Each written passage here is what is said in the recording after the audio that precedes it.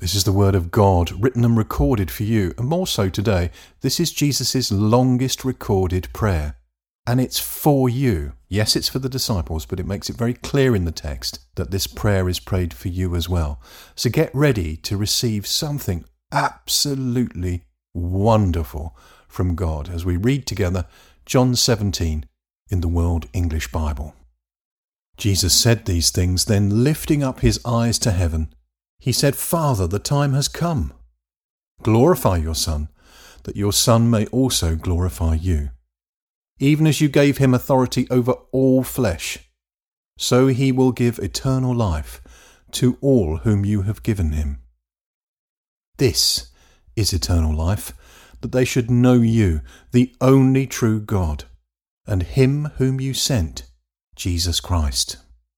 I glorified you on the earth. I have accomplished the work which you have given me to do. Now, Father, glorify me with your own self, with the glory which I had with you before the world existed. I revealed your name to the people whom you have given me out of the world. They were yours, and you have given them to me. They have kept your word. Now they have known that all things, whatever you have given me, are from you. For the words which you have given me I have given to them, and they received them, and knew for sure that I came from you. They have believed that you sent me. I pray for them. I don't pray for the world, but for those whom you have given me, for they are yours. All things that are mine are yours, and yours are mine, and I am glorified in them. I am no more in the world, but these are in the world, and I am coming to you. Holy Father, keep them through your name which you have given me, that they may be one, even as we are. While I was with them in the world, I kept them in your name. I have kept those whom you have given me.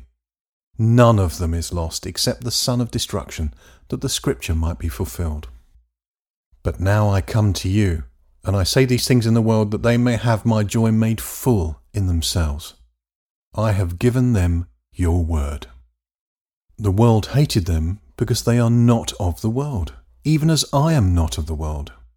I pray not that you would take them from the world, but that you would keep them from the evil one. They are not of the world, even as I am not of the world. Sanctify them in your truth. Your word is truth. As you sent me into the world, even so I have sent them into the world. For their sakes I sanctify myself, that they themselves also may be sanctified in truth.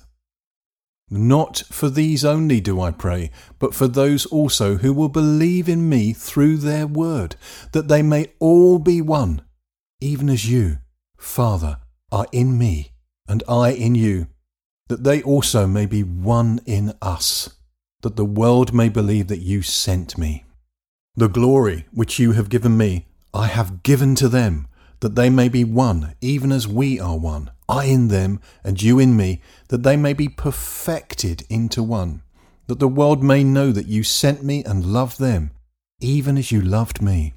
Father, I desire that they also whom you have given me be with me where I am, that they may see my glory, which you have given me, for you loved me before the foundation of the world.